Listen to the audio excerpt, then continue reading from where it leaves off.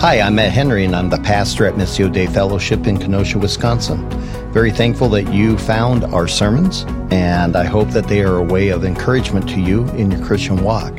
However, it's important for you to understand that this sermon was given in my church's context and for the people that God has entrusted for me to shepherd. So if you're in the Kenosha area, I would encourage you to come on a Sunday and worship with the body of Christ here. And if you're not in this area, these sermons are a great tool for supplementing your walk, but they are by no means a substitute for the local church. So you need to submit yourself to a faithful, Bible-teaching church and shepherd in your area. Thank you. Well, read along with me in Acts chapter 7. I'm just going to reiterate the passage we looked at last time I was here 2 weeks ago. In verse 51, Acts 7:51, he says, and this is Stephen speaking, "You men who are stiff-necked and uncircumcised in heart and ears are always resisting the Holy Spirit. You are doing just as your fathers did. Which one of the prophets did your fathers not persecute? And they killed those who had previously announced the coming of the righteous one, whose betrayers and murderers you have now become. You who received the law as ordained by angels and did not keep it." Now, when they heard this, they were cut to the quick, and they began gnashing their teeth at him.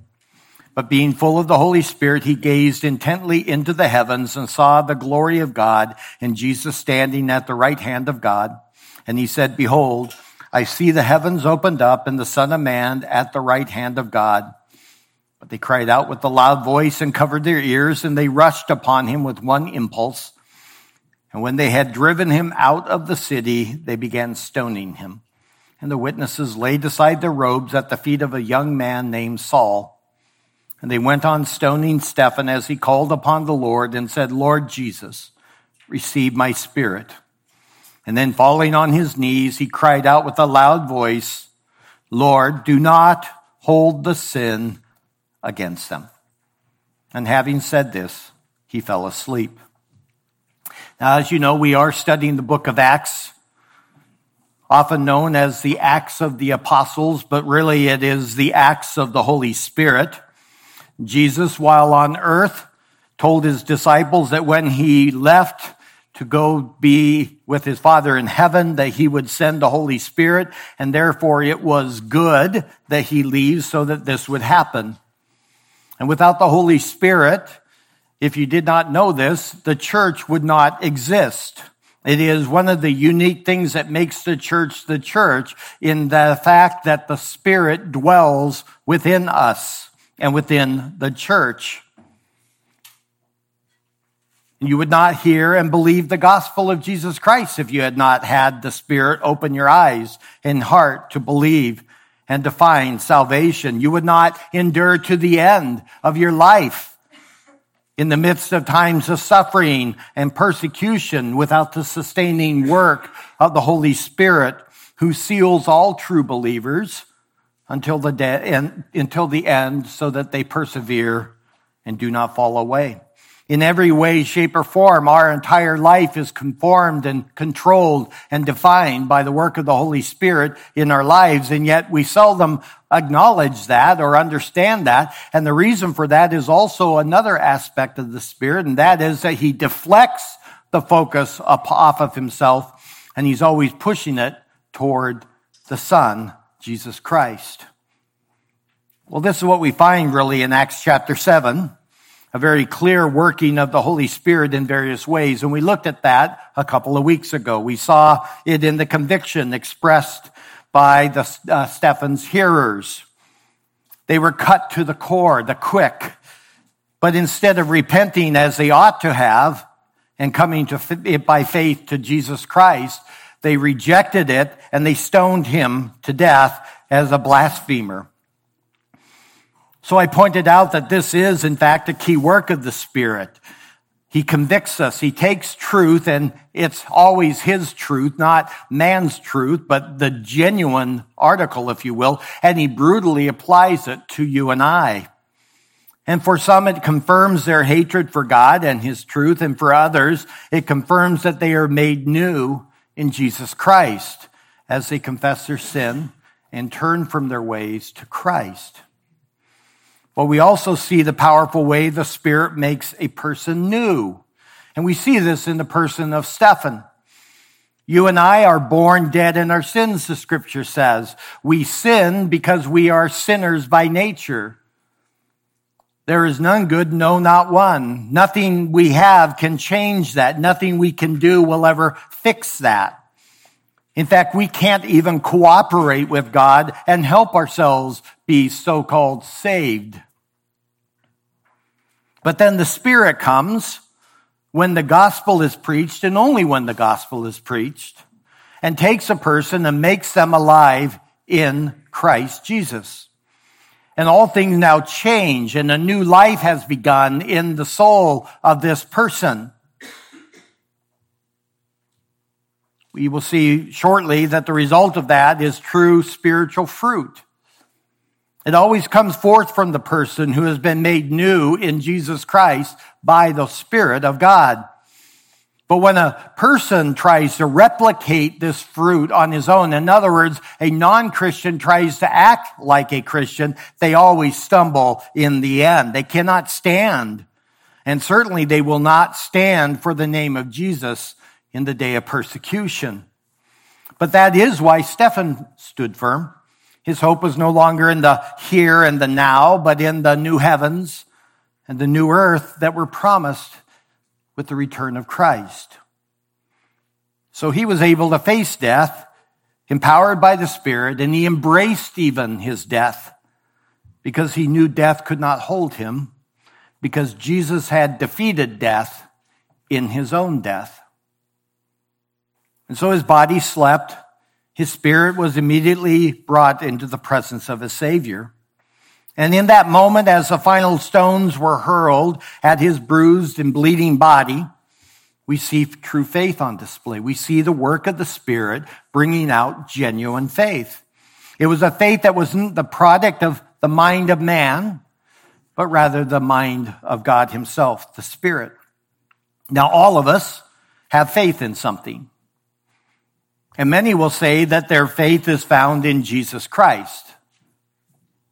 But in suffering for the name of Jesus, we will see that faith in a new light. Any person can read the Scripture and then claim that they understand the Scripture. All religious leaders who condemned Stephen were in fact men who believed they could read the Scripture and understand the Scripture, but in fact, they were blind. And because of that, they were blind to their blindness. But Stephen was a man born of the Spirit, speaking in the power of the Spirit, and using the words of the Spirit, the Word of God itself. And as a result, he was hated by them, but as he faced the persecution and certain death, he displayed a mindset that was of the Spirit. Again, we can claim we love Jesus, but what will we portray when we're being persecuted for the name of Jesus? Well, we have with Stephen an example. As the writer of Hebrews puts it, therefore, since we have a great high priest who has passed through the heavens, Jesus, the Son of God, let us hold fast our confession. What confession? It's the confession of faith in Christ, that he is the Son of God, God in human flesh, who has died and risen again. For we do not have, he says, a high priest who cannot sympathize with our weaknesses, but one who has been tempted in all things as we are, yet without sin. Therefore, let us draw near with confidence to the throne of grace so that we may receive mercy and find grace to help in time of need. So the writer tells us that we have been saved and we are called to hold fast that confession of our hope in Jesus alone. And then he explains why. He says that Jesus is our high priest and he sympathizes with our weakness, knowing that we ourselves are weak and prone to wander and stumble and in need of great help. And he says, therefore, we bid you to come through the high priest of Jesus to the Father who will give you the grace. All of this is a work of the Spirit, though. And so here we see it with Stephen. This man, at the point of the most extreme danger, in verse 56, looks and instead of seeing death, sees his Lord. In fact, the Lord is so kind that the Spirit opens his eyes, that he sees the heavens opened up, and the Son of Man, that's Jesus, standing at the right hand of the Father. This is a mystery. It's an incredible vision, but it only comes because the Spirit has brought it to him. It is the Spirit's job to reveal these things. And here is this poor sinner, Stephen, saved by grace, even as he is dying. And he sees Jesus, and he cannot help but point the people to Jesus. He proclaims, I see him. I see him. And he speaks of Jesus. But they don't see. They don't believe. They showed their hearts of unbelief. They drag him out to kill him instead. And as the stones rain down, Stephen again, by the power of the Spirit, cries out that his Savior would forgive them. He cries out to be received by Jesus. He shows that his faith rests in Christ alone. He doesn't say, receive me because of my good works, receive me because all of the efforts I've done, receive me because I've done this or done that. He simply cries out that Jesus would receive him. No declaration of his own efforts, just a cry calling for grace. And that prayer was answered. But before he was brought safely into the presence of his king and his deliverer, he shows another aspect of God's grace. Remember, in Hebrews, we're called to come to our Father in a time of need for the grace that he will give us. Oftentimes, you and I define that grace as to what we think we need, right? When we go to God and we ask him for help and we ask him for strength, what we are asking him is oftentimes what we in our own minds have perceived we need, but God will always give you the grace you need. And he will give it to you so that you accomplish what you ought to accomplish if you will just simply come because of the Spirit's prompting and because you have a faithful high priest in Jesus Christ, and you say, I will go to my Father and seek grace. What was the grace that he gave? He gave him the grace to see Jesus at the point of his death. He gave him the grace to cry out, to receive him. Even there he's witnessing, but then finally he gives him the grace to forgive those who are killing him and asks the Father to forgive them. This is the grace. Not strike them dead. I hate them. Rather, here's a man literally on the edge of death, and he cries out in the power of the Spirit that God would give him the grace and have the grace to forgive them. That's a man born of the Spirit. What we saw together, the persecution is something to be expected. That was my very first principle on this whole theology of martyrdom that I'm wanting to work us through. I gave you, I said I had 4 principles, and we only got to 1, and we're only going to get to 1 today as well. The first principle I gave you was that we ought not to be surprised when we face persecution. The problem is, though, we are often surprised.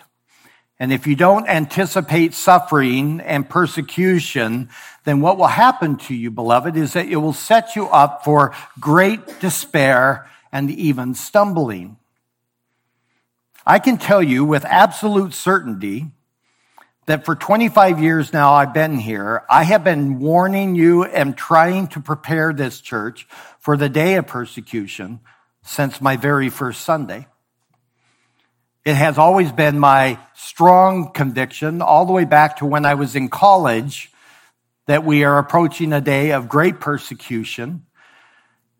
And I have not ceased to warn you, and I am now all the more wanting to warn you of the day in which you will either stand or fall upon your confession of Jesus Christ.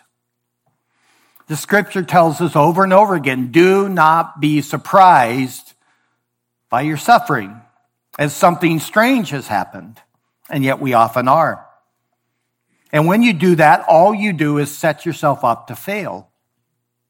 It's interesting that a little bit later in the book of Acts, you're going to find a man named Barnabas going to Antioch, which is a wonderful little Gentile church. His message to them in chapter 11 was to help them remain true to the Lord. Why? Because that little church is now suffering for their faith in Jesus Christ. Then a little bit later, Barnabas and Paul, who is right now Saul, and he's standing there holding the coats of these men who are killing Stephen. That same man, now named Paul and Barnabas, again go back to Antioch. And it says that they reminded the church that through many tribulations, they shall enter the kingdom of God. Jesus said in John chapter 16, verse 33, that we will all have many tribulations in this world, but that we are to take courage because he has overcome this world or this age. But you and I have to learn to own that. We have to learn to own the reality that through many tribulations, we will enter the kingdom of God, through that there are many tribulations coming our way. And even though your life up to this point might have been and has been wonderfully pleasant overall, you should never assume that is to be your lot to the end of your day. If you confess Jesus Christ, then my question to you before we go any further is simply this. Have you settled that in your heart? Have you just accepted the fact that you will experience hatred by this world, persecution within your own family, derision, and potentially some level of suffering up to and including death? Have you settled that? And if you haven't, beloved, then you need to do some heart searching as to why. Well, with that in mind, I want us to go then to our next principle. If we are called not to be surprised by the suffering that is coming, because it is part of God's will and part of God's plan, then what's the second principle? The second principle that I would give you is that our task, therefore, since suffering is promised, since persecution is promised, what our second principle is not to fret over that possibility of persecution and death, but simply be found faithful to our task. Nothing really deep there. Our task is not to fret over the possibility that we may suffer. Our job is simply to be found faithful to our task. Now, fretting is a word that you and I don't use very much today, perhaps, but it's really a good word. It's actually connected to the idea of anger and being consumed. It speaks of being eaten away inwardly. It happens when things are out of your control, when things go wrong and not according to your plans, and you won't let it go. Another word that the English uses for this word in the Hebrew and Greek is the word vexed. Have you ever been vexed? It's a great word. It's this inward consumption where you're being consumed from the inside out because things are out of your control. If you wonder what it looks like, you can see it with a child who tries to take a toy away from his little brother, and he ends up getting rebuked for it, and he has to give the toy back, and then he sits there and you watch him, and he frets, and he becomes vexed, and he becomes exercised and frustrated because he can't have the toy, and if he just had the toy, life would be good, but he can't. And you just watch him, and he's just a consuming little ball of vexation. And you're like, oh, dude, get over it. It's a toy. Except that we see it in our own lives, don't we? All of you have dreams and plans that are stymied. You lie awake at night trying to figure out how to change things. You become bitter. And you can't let something go, and it begins to eat away at your heart. And so you become sullen and discontent. You strike out at others because things aren't going the way you think they ought to go. In other words, it is, to use a biblical word, it is sin. In fact, Proverbs 21:19, Solomon uses that term for vexation, and he says to his son that it's difficult to live with a wife who is vexing or fretful. Why? Well, because she's a wife who's unhappy with the decisions made by her husband or the decisions not yet made by her husband. And so she drags her heel, metaphorically speaking, trying to wear down her husband as she's consumed with this distrust of him, as she fights and nags and resists him until he gives in to her wishes. Solomon says it's better to live in the corner of a roof than in a home like that. If you wonder if it's only for the woman, though, it's not. The book of Proverbs is written to a man, his son, preparing him to become king. But you can flip that around and you take a man who cannot accept things when they don't go his way, who becomes consumed and walks around kicking at things and cursing and mumbling and being angry under his breath. And you have a man who is a fretful man, a vexed man. And he is very difficult to live with as well. Well, fretting is the lifestyle of those who have only this life and age in which to live. If you doubt me, look around and see if what I say is not true. The life of fretting is the life of those who only live here and now. They have nothing beyond this life. Contentment is a rare jewel in anyone's life, but especially one who is bound up into the here and now. Very seldom will you find a non-Christian truly content. And if a person says they are content, just give them a couple of years and you'll find it not to be true. It was not that long ago that we called it keeping up with the Joneses. And now with the advent of the internet and social media, it only spurs us all the more into this sense of entitlement and desire for something other than what we have. Even though Jesus tells us repeatedly, do not store up our treasure here on this earth where thieves and moths and rust destroy, but rather store it up in heaven for us. We keep hearing that and then giving all the reasons why we will not do that. And then we wonder why our hearts are full of vexation, but it's because our treasure is here. And what's strange is when you finally get what you desire, you find that it's not sufficient. And when you meet someone who claims it's sufficient, again, you merely have to wait. But the fruit of discontentment is fretting. Oftentimes, during the good times, it's hidden in the depths of the interior of the person, but it's there. It's this ember that is always glowing and gnawing away at your soul. And so James writes in chapter 4, verse 2 of his little letter, he says that the source of our fighting and even murder itself is this fretting. He says, you lust and do not have, and so you commit murder. You're envious and you cannot obtain, so you fight and quarrel. Well, the threat of persecution or suffering is a sure way for many to begin to fret. Think about what happened during just the time of COVID. And some of the things that were being said and some of the pressures that were being put upon the church and Christian relationships. Think about what it was like during the riots here in Kenosha. How many of you lay awake, fretting, consumed with it, worried, what's going to happen?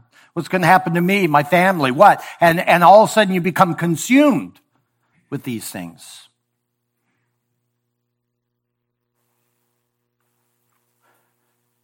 The threat of persecution or suffering is always a sure way for many to become fretful, to lie awake and think about every possible scenario, how to prevent it from happening. It leads to tension and irritation and eventually the simmering boil of anger as you find yourself resenting that your safety, your family's safety is threatened. And the Bible says, do not be surprised. Why are you surprised? We'll go to Psalm 37. If you're using the Pew Bible and you're not sure where that's at, it's right in the middle of the Bible on page 407. Psalm 37 talks about this fretting.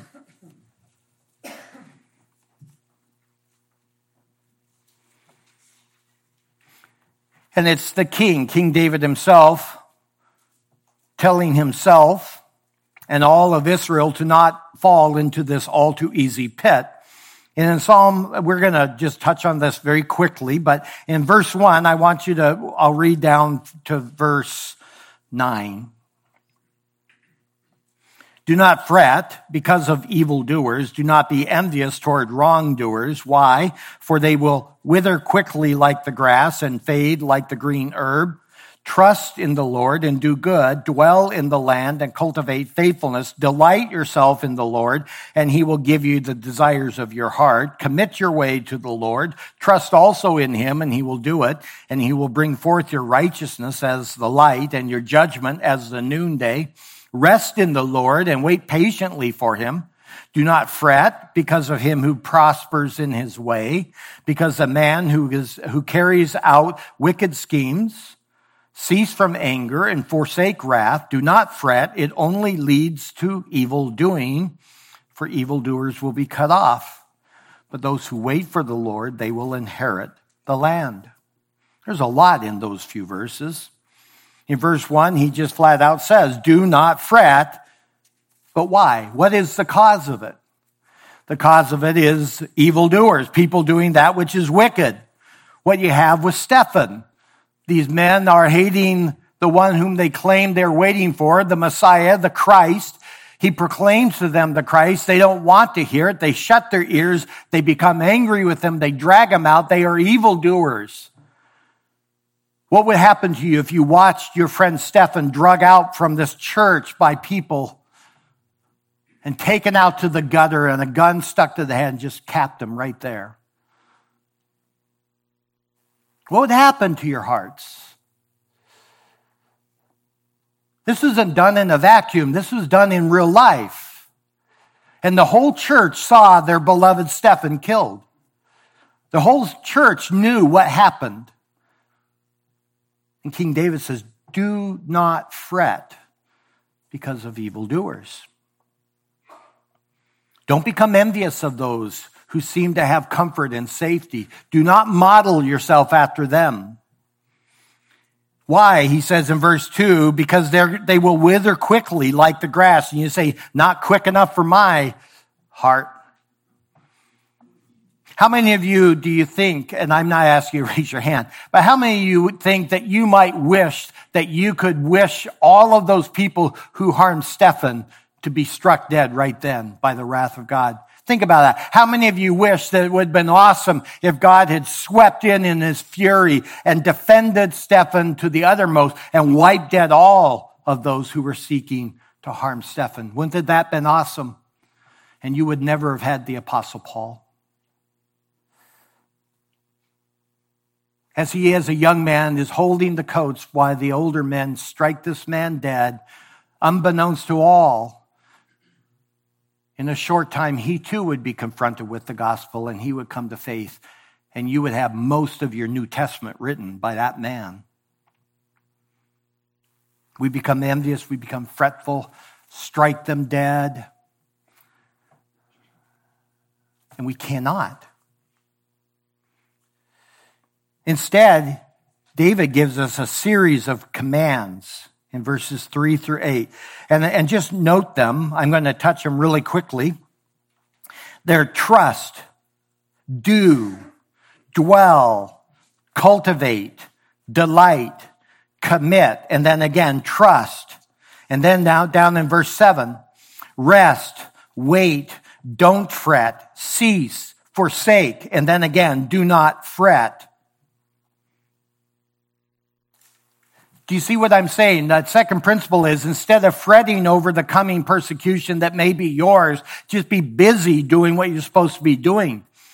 David, the king, doesn't say, fret over all of these things. Now store up everything and get yourself all ready so you can climb down into your bunker and flee. He says, no, continue to simply be faithful in the things you're called to do.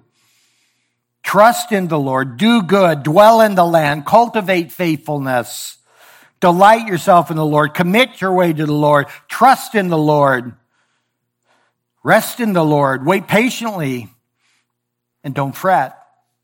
Stop being angry, forsake wrath, and don't fret. You think he wants you to stop fretting? 3 times in this short little section, do not fret. Do what is right, do what is good. Then notice also, though, in verses 4, 5, and 6, in the midst of all that, he doesn't just give you the commands, but he weaves these promises of God. In verse 4, he says, delight yourself in the Lord, and he will give you the desires of your heart. And you say, well, he hasn't. Then I'm going to say you probably haven't yet delighted yourself in the Lord. One is required before the other comes. Is the Lord enough? Or is it only the Lord and safety? Is the Lord enough? Or is it also wealth? Is the Lord enough? Or is it also your reputation? What is it that might prevent you from delighting yourself in the Lord?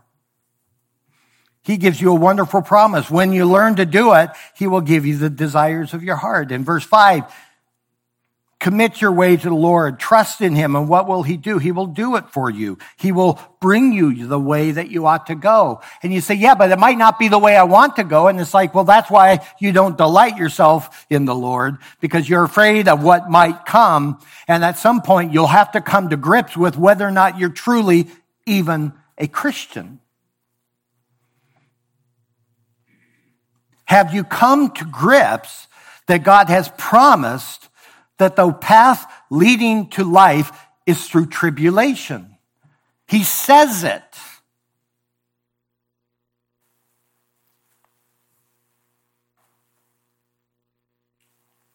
Will you commit your way and say, Father, I'm scared, but I'll go and I'll follow. I'll commit and I'll delight and I learn what that means. He will guide you in your way. What a wonderful promise. And then verse 6, he will bring forth your righteousness as your light and show you to be a true and right in the end. He says your judgment as the noonday. He says in the end, when it is necessary and right to do so, I will vindicate you. You will stand before all and shown to be mine. Now, we want it just short of the sword falling, right? Just short of the imprisonment, just short of the loss of our employment, just short of our loss of reputation. And the Lord says, no, in my time, you will be vindicated, but it will be my time. Well, fretting always results in action. Fretting always results in action, but it's always the wrong action. Wrong decisions made because you have the wrong motivation. Think about how many things you chose in your life out of fretting and worry that you now regret. Kim and I had a friend, more hers than mine, but nonetheless a friend, way back, we're talking 40 years ago, whose whole consuming desire was to marry. And the Lord had not given her a husband, and she finally found a man that vaguely stated that he was a Christian, wasn't really going to church or anything, but he liked her and she liked him, and all she could think about was she wanted to be married and had to be married. And the next thing you know, ultimately, we had warned her against this situation, and she ultimately chose to marry him, and she was convinced that she could help him grow and change him and all of the other things that we say to ourselves. And not only did she not do that, but she discovered that he was a violent man as well as a wicked man, and the rest of her life was pierced through with heartache, all born out of a fretful soul. All of us can point to some place in our life where we made decisions because we're fretting and we're trying to calm the spirit down rather than finding our rest in Christ. When you fret, what you do is you forget God's sovereignty over all things. You forget God is still guiding your ways. You forget that even evil is worked out for good by God. When you fret, it is you and your ways that become central. Your prayers no longer are like your Savior.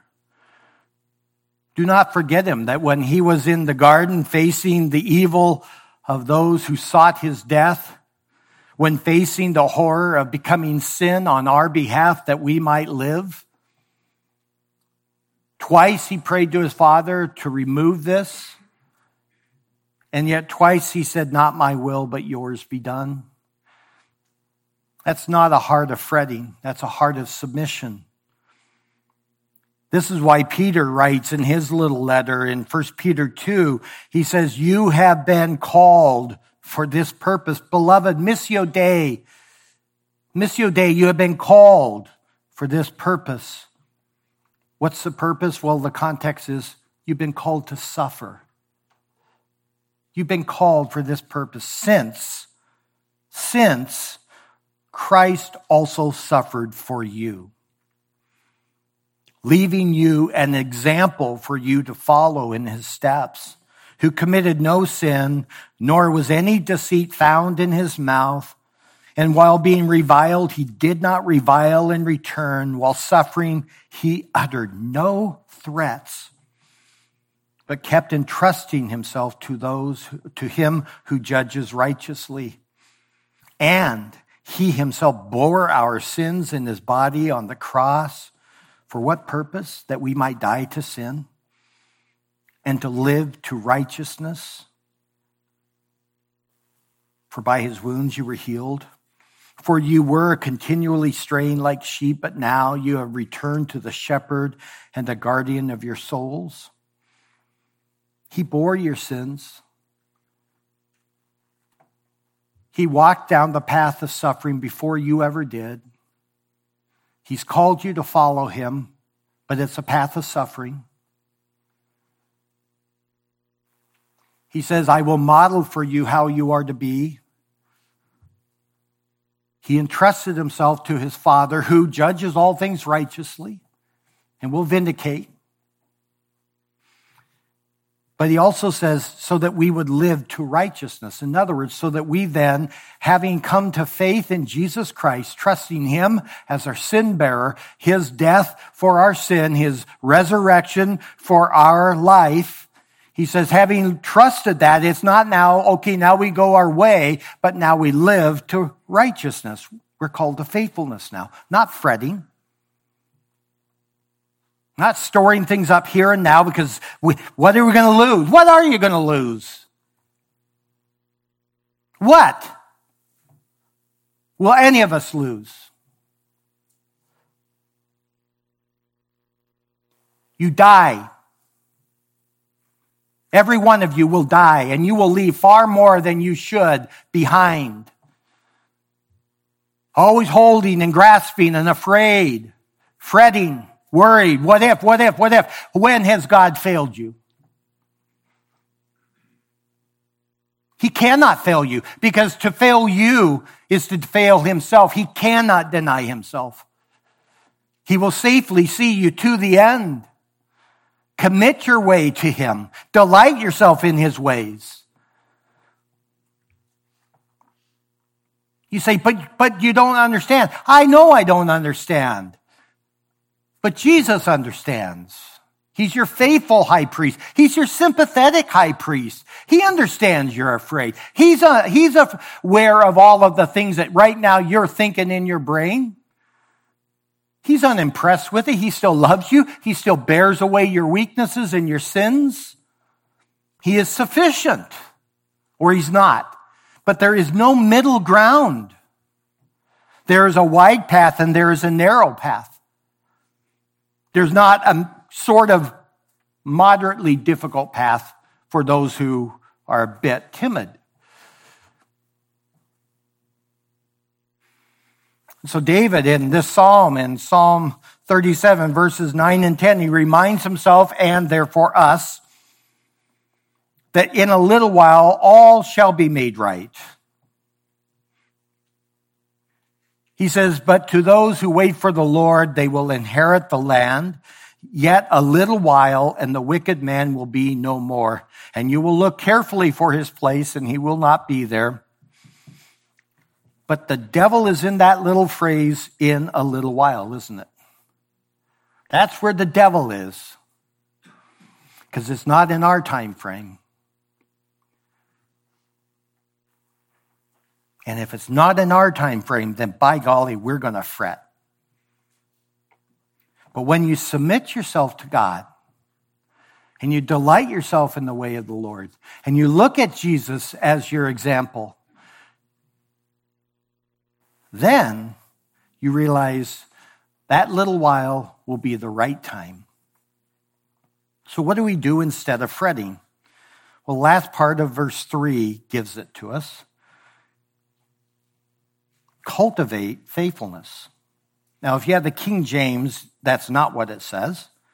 And so I'm just going to make a quick mention of that. In the Hebrew, and I'm not going to get into this, there's an adverbial phrase that we can take one way or the other, and the King James translators chose to take it a different way. And so it talks about how we will maintain our nourishment. But that's probably not the best rendering of it. I think the other ones are better, which is the cultivate faithfulness. In other translations, you have befriend faithfulness or maintain your integrity. What he is saying to you is that you are called to cultivate just simply doing what's right. In times of persecution, we will all face the temptation to react with anger and worry or fretting. We will watch as those who we love are hurt, and we'll want to respond in a way to bring them to safety. We want to repay back evil for evil. We will want to strike back, but we can't. Not when we suffer in the name of Christ. We can't. We have to do the shameful thing. We have to do the thing that this world will say, that's stupid. We go the path of weakness. And we entrust ourselves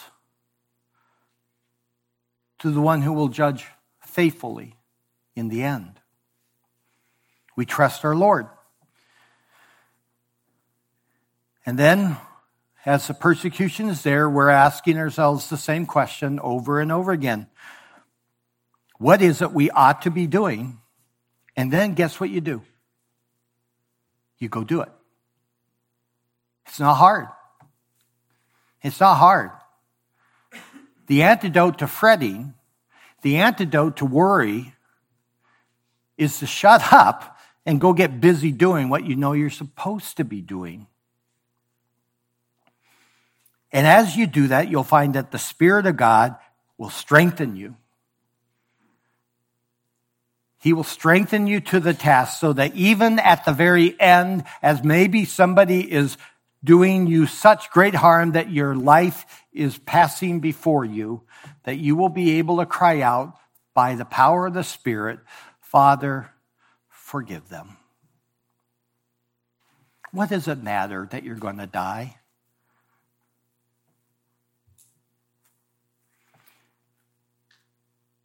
Go over to 2 Timothy now. 2 Timothy, way in the back of the Bible, if you're not sure. It's on page 166, right near the back of your Bible, if you're using the Pew Bible. 2 Timothy, we looked at this last time.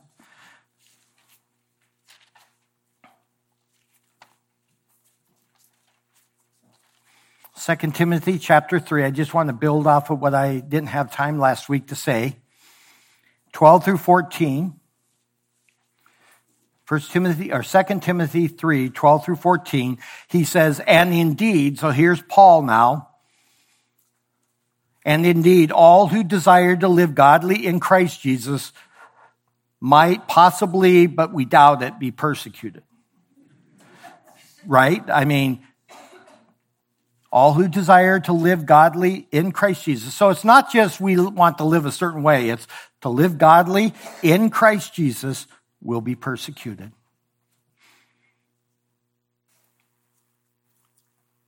But evil men and impostors will proceed from bad to worse, deceiving and being deceived. I said last week that what in the midst of the persecution, in the midst of suffering, there's always the false teacher who will come and tell you, no. That's not what you're supposed to be experiencing. They'll always tell you the health, wealth, prosperity gospel, that's not yours. You need to claim it. You need to trust it.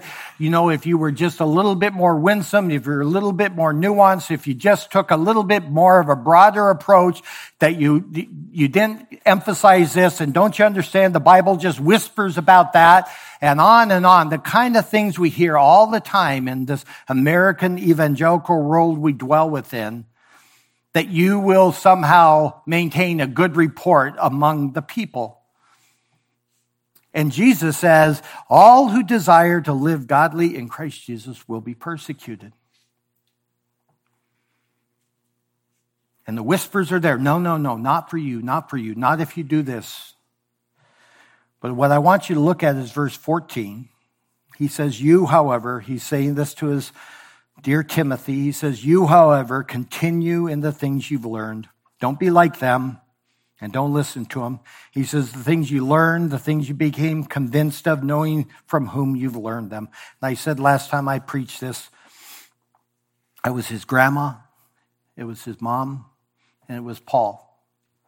He's like, you know where you heard this. You heard this from your grandma when you come to her and she picked you up on the lap and she told you the faithfulness of the Yahweh, the true God. You heard it from your mama and you heard it from me. He said, just stay there. The answer is just simply this, beloved. When you are facing the reality of persecution, the answer will always be the same. Learn truth and then stay there in that truth. Learn the Word of God well, and then don't stray from the Word of God. You want to know what frustrates your elders? That in the time of plenty, you keep thinking you have tomorrow to learn. And you never store up the wisdom for the day when persecution comes, and you're not ready for it. And then you're washed away. You learn it. Hear it, receive it, store it up, so that in the day of persecution, you can stand.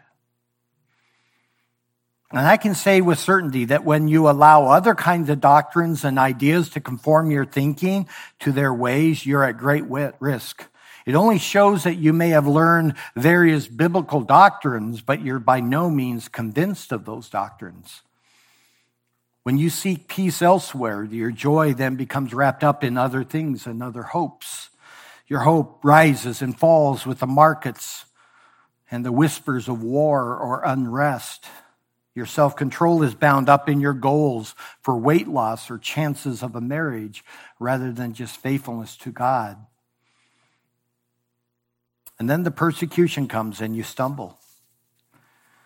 And so when you come to grips that suffering and persecution is something you are to expect, and also that God expects you to be faithful in it, then you can learn to prepare for it. Not through the acquisition of weapons or food stores, not through the building of a compound with really good defense systems, but by learning in the days of peace to be found faithful to the many things Christ, a Christian, has called or is called to be. You say, okay, so what do you want? Simple. All of you can take your Bibles and find every book that Paul wrote and take the second half of every one of his letters, and you'll find that he is giving you ample things that you should be busy doing. The first half of everything Paul writes is doctrinal. It's the why. And then the second half of his writings is always, what do you do in light of what we have learned to be true? We read some of that with Daniel as he read it that we are to be worthy of the calling with which we have been called in Ephesians 4. But simply consider the commands we saw in Psalm 37. Just think about those. Trust, do, dwell, cultivate, delight, commit. Again, trust. Again, rest, wait, don't fret, cease, forsake, and again, don't fret. Isn't that enough for all of you for the rest of your life right there? I mean, do you really need to know any more? Do good. In fact, let me encourage you as that are in the community groups that this is something you can do this time when you gather. Have people, everyone, make it uncomfortable. Don't let somebody just sit there and hide. Everyone contribute to practical ways what it would look like to do those commands. Do it in your home or whatever discipleship relationship that you're having. Press it so it's not just doctrine in a vague way, but it's reality of one's life where you learn to practice and cultivate faithfulness. But the command to do good, that's not hard to figure out. It's the idea of being a blessing to those around you, to seek their good in both word and deed, to obey the law, to show courtesy or kindness wherever possible, to build rather than to destroy, to give rather than to take. Just do good. Cultivate faithfulness. What's that look like? In other words, seek to be a joy to be around. The Proverbs describe like smoke in the eyes or vinegar to the teeth, so is the lazy one to him who sent him. If I were to take you and send you to go do a task and you are a lazy man, then all you do is become an irritation to me, a frustration, because you're not what? You're not faithful. The one thing that's so valuable to anyone who's in leadership is to have people around him or her and be able to check it off in your mind when you give them an assignment. Say, can you do this? And they say, sure. And that you already checked it off in your mind because they're faithful. They're just simply faithful to do it. That's what you and I are to be as men and women, faithful. You pour that into your children, that they're expected to be faithful. And until they do their task faithfully, they haven't done their task. A dependable, honest person who keeps his word, a person who works hard, who pays his taxes and honors those in authority, wherever that may be. To seek to promote the well-being of your community. How about to commit your ways to the Lord? What about that? What would that look like? Well, this starts with having a way in which you're going. A plan that's in your mind, that you're not carried away by the moment. From the point that you make the plan, then you commit it to the Lord in prayer over and over again as you move forward, as the Lord wills. Grant me wisdom, Lord, with this situation. Open my eyes to options maybe I haven't thought about. Right now, the elders are working through various decisions. Grayson has got major things going on in his life right now with regard to the plant. And the only way we can do it is say, well, this is our plan. We're going to commit it to the Lord. And then as we keep pressing forward and we have resistance and problems arise up and we don't know which way to go, we keep committing it to God. Show me, Father, what's the best way to honor you in this effort? And it's just this constant under your breath prayer as you move forward with your plan. Learn to delight yourself in the Lord. In other words, be a person of true worship, not a Sunday morning Christian, as they say, which is, in fact, no Christian at all. But one who understands that all of life is an expression of worship. Everything you do shows what you worship. So find obeying God in all your ways to be something you learn to desire.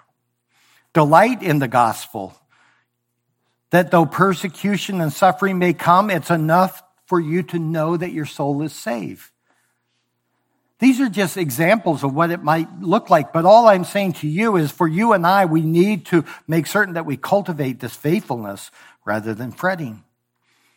Jesus says this in John 8:31. He says, if you continue in my word, then you're truly my disciples of mine.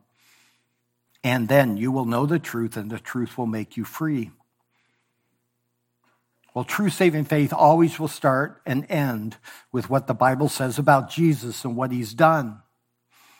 But true saving faith also produces a stable abiding or remaining in what the Bible says. He says, if you abide in my word.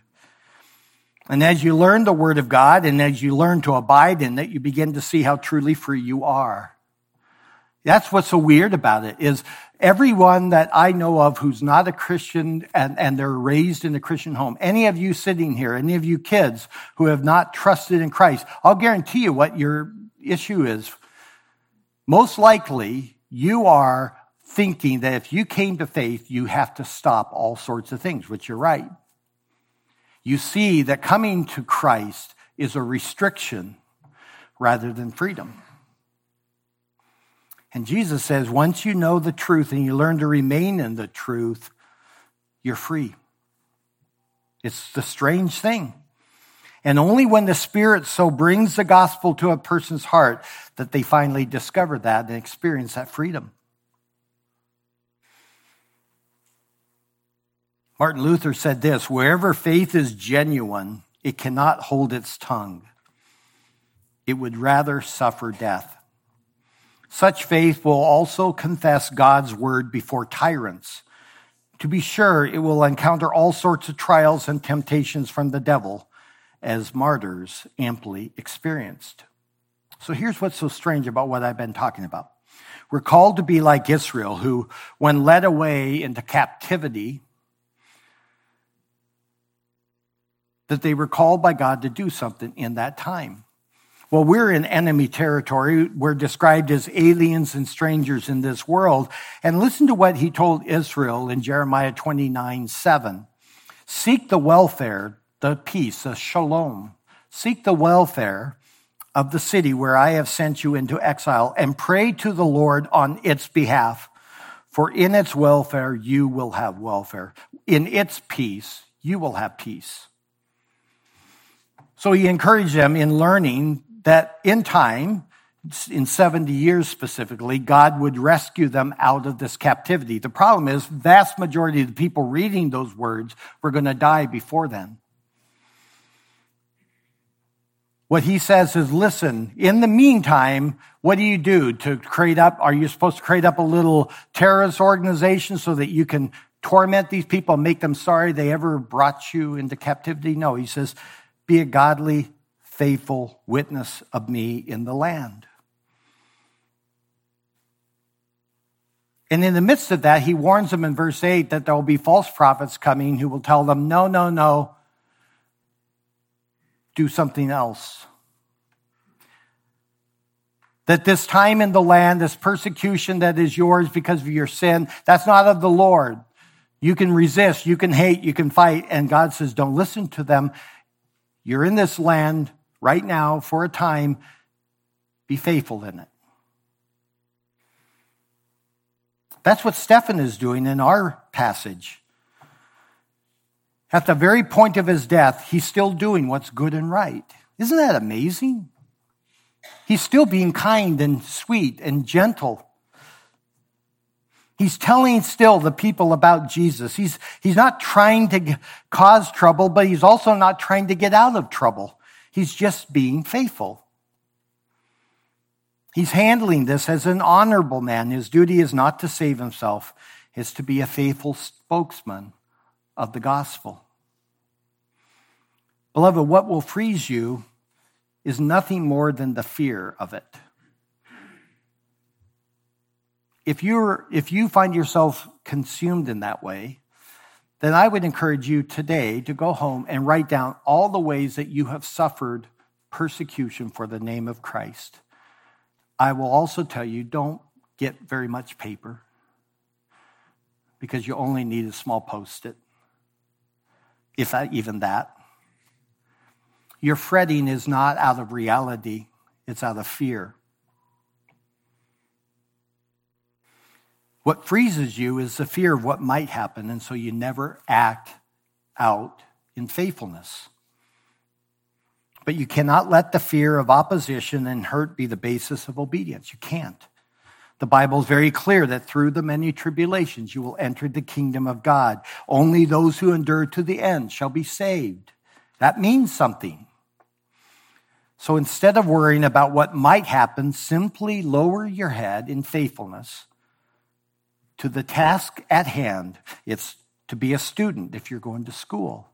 It's to be a wife or a husband or father. It's to go to work during the time of work and work faithfully. It's a time to rest when it's time to rest. But it's whatever you're doing, do it faithfully. Be that godly husband or wife, that faithful employer or employee. Obey your mom and dad. Submit to the authorities. Pay your taxes. Honor those who are over you. Speak good and true things. Above all, seek to honor the Lord in all your dealings and accept what comes as coming from God as a result. And if the waves of hate rush over you, that you will find out that just like Stephen, you'll be fine because God is with you. Let's pray. Holy Father, help us. Easy words to preach, easy words to hear, hard words to live out. Not because of your unfaithfulness, but because of ours, because of our timidity, our tendency to resent the loss of anything in this age.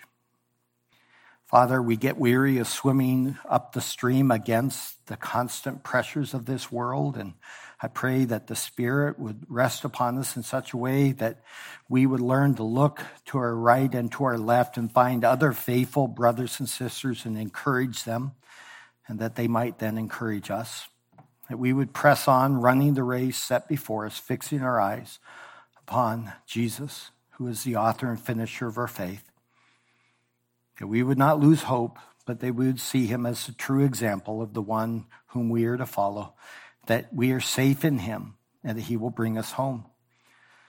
Father, we need your grace in our time of need. We don't know when that time of need is, but we know that we need grace now, so we ask for it.